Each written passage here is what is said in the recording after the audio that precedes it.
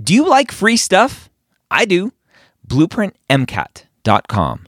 Go sign up for a free account.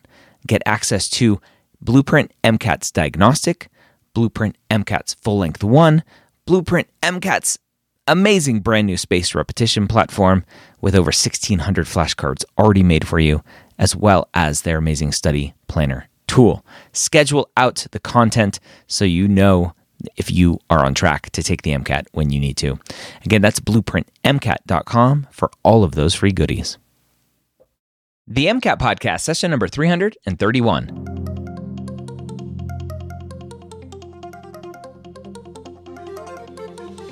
A collaboration between the medical school headquarters and Blueprint MCAT. The MCAT Podcast is free MCAT prep to help you understand the MCAT, teach you how to break down questions, and give you the skills and confidence to get the score you want on your MCAT test day. Learn more about Blueprint MCAT at blueprintprep.com/MCAT.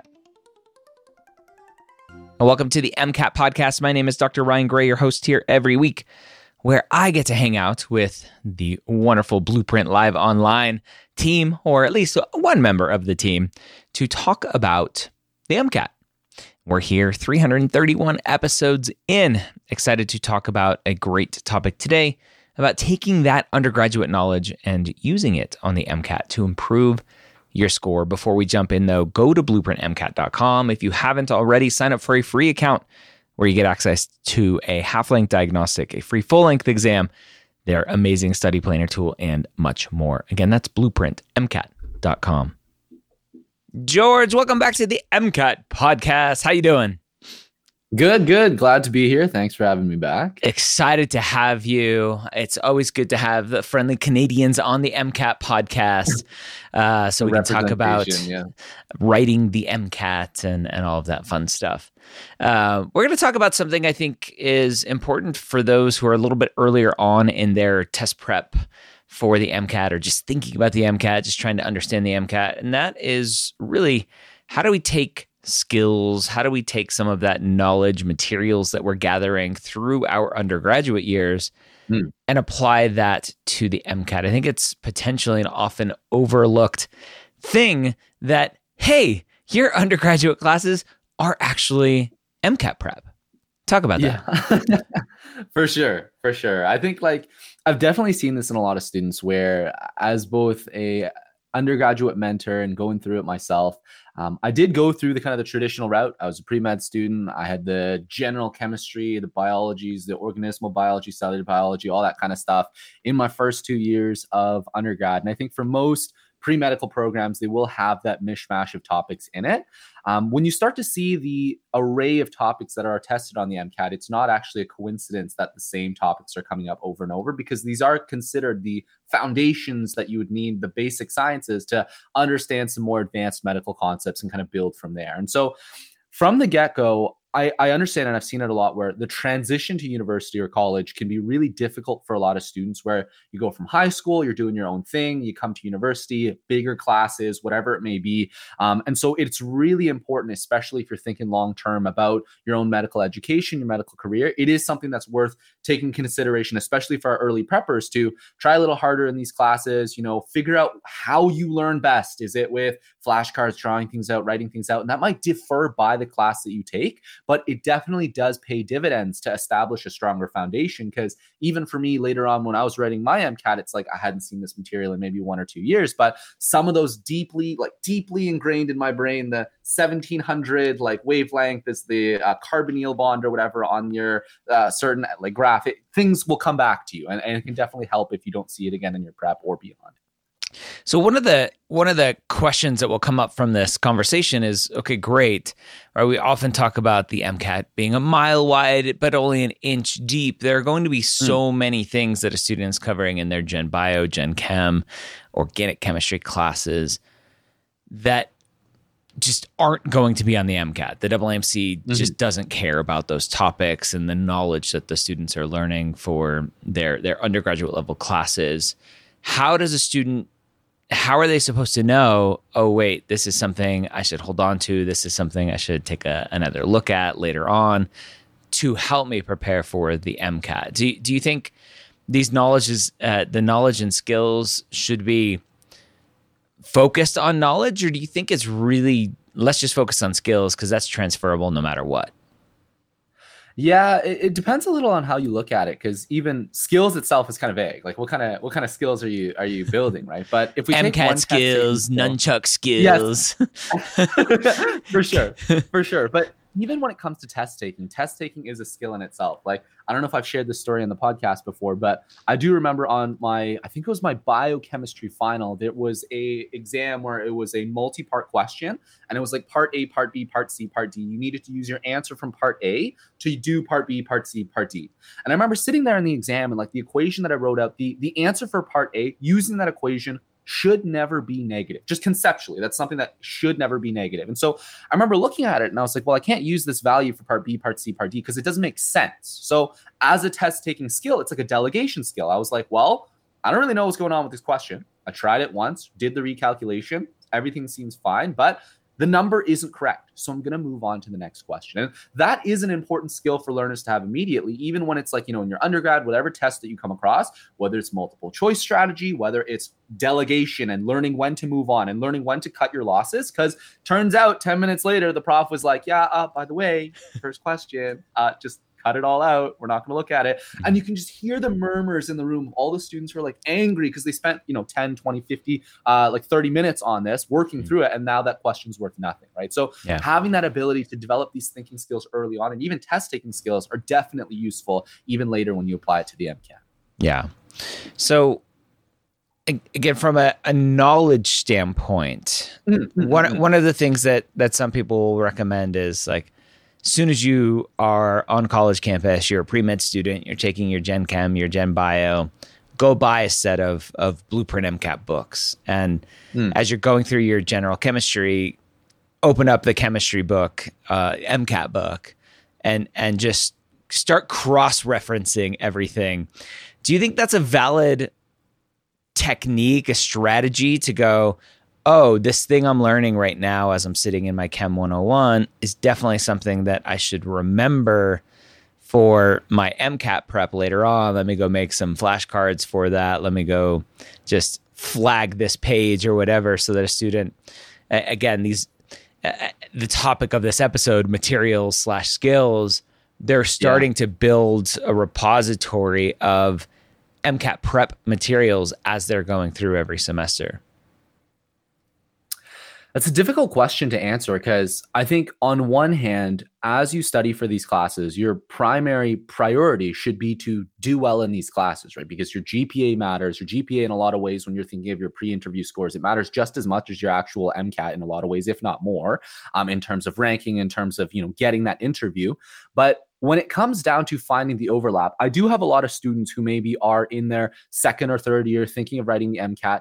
If there is overlap, it's always useful to think, okay, well, like two birds with one stone, right? If I have a prep course going on and I have my organic chemistry, physics class, whatever it may be, and I want to see, okay, well, here are the things I'm learning for my class. I want to do it well, but I also want to see how it's going to be tested in context. That's where doing those extra practice questions, like those MCAT-like questions, will be really helpful to kind of gear your logic towards the MCAT.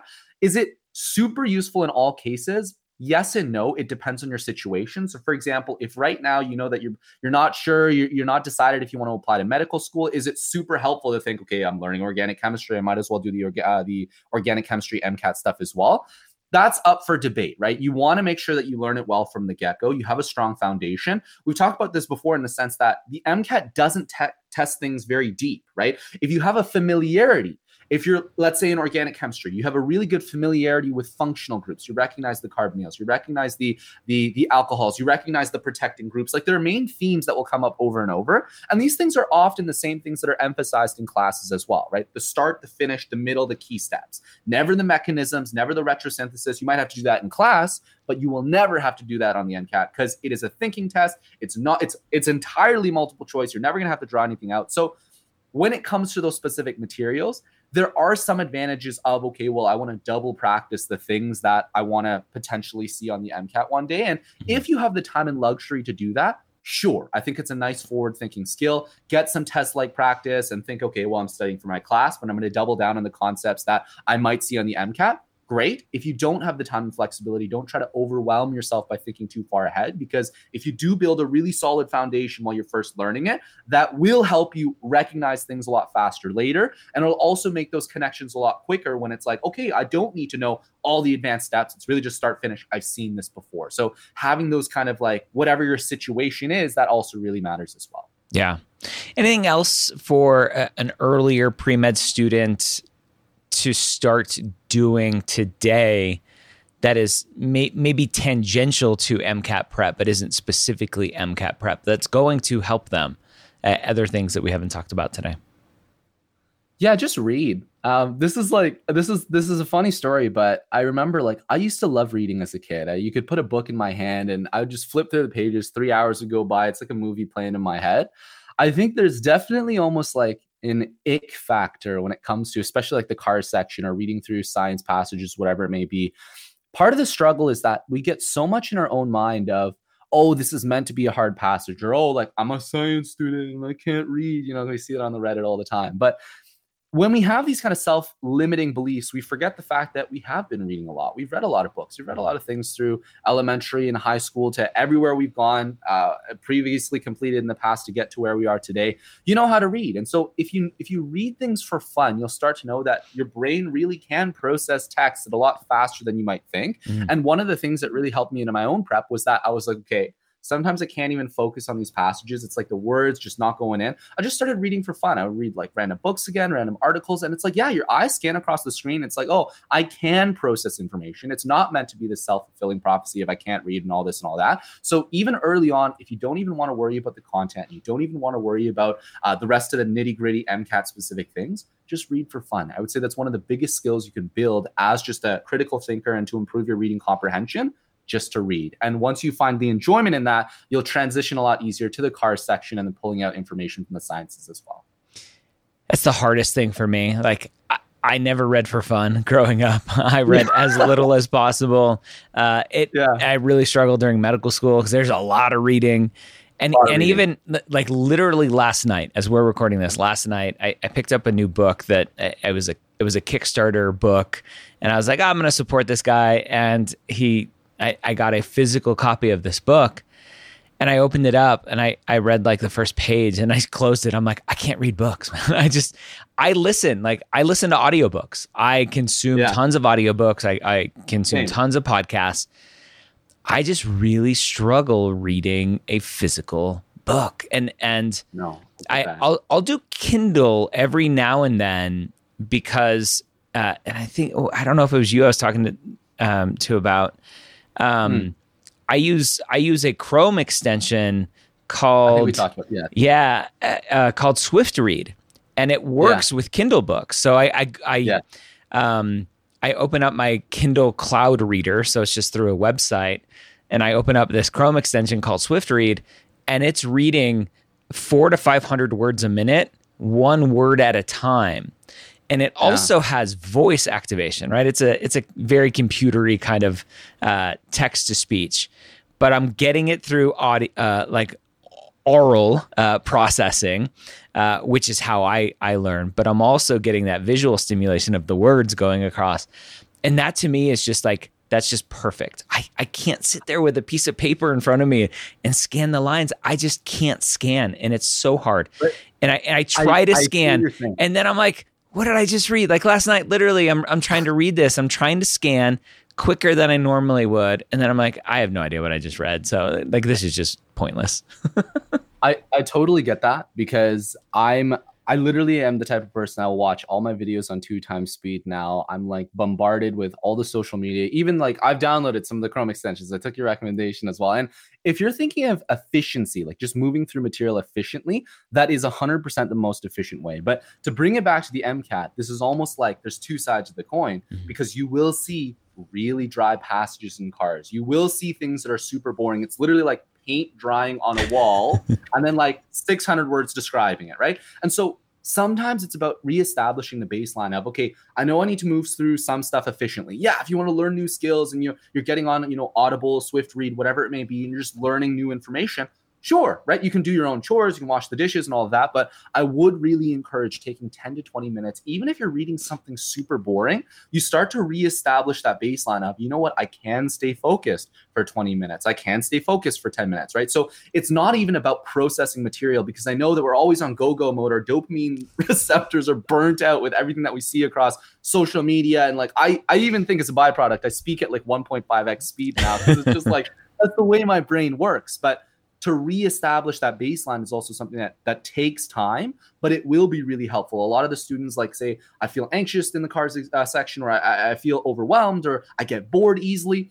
Part of it's just learning to be okay with being bored. And that sounds like such a strange statement to make, but in our day and age, it's like we're so overstimulated with everything that we see that we forgot what it means to be bored. And so our boredom threshold has been raised that a lot of things seem boring, where if we can try to lower it back down, and whether that's just 5-10 minutes of just reading plain text, it's like an exercise, the skill of reestablishing, okay, I am okay with this, I can do this, and maybe I learned something along the way. But like, there's the time for the efficiency and there's the time for the reset as well, but there's definitely value in both.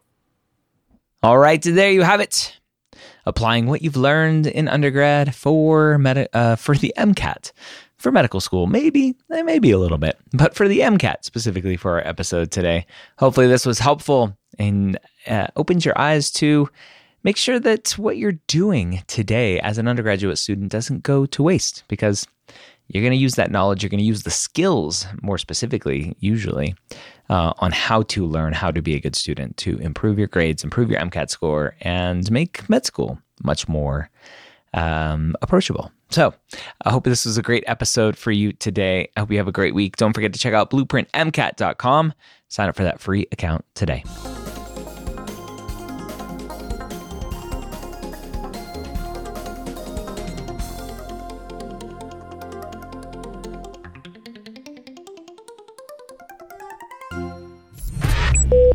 This is MedEd Media.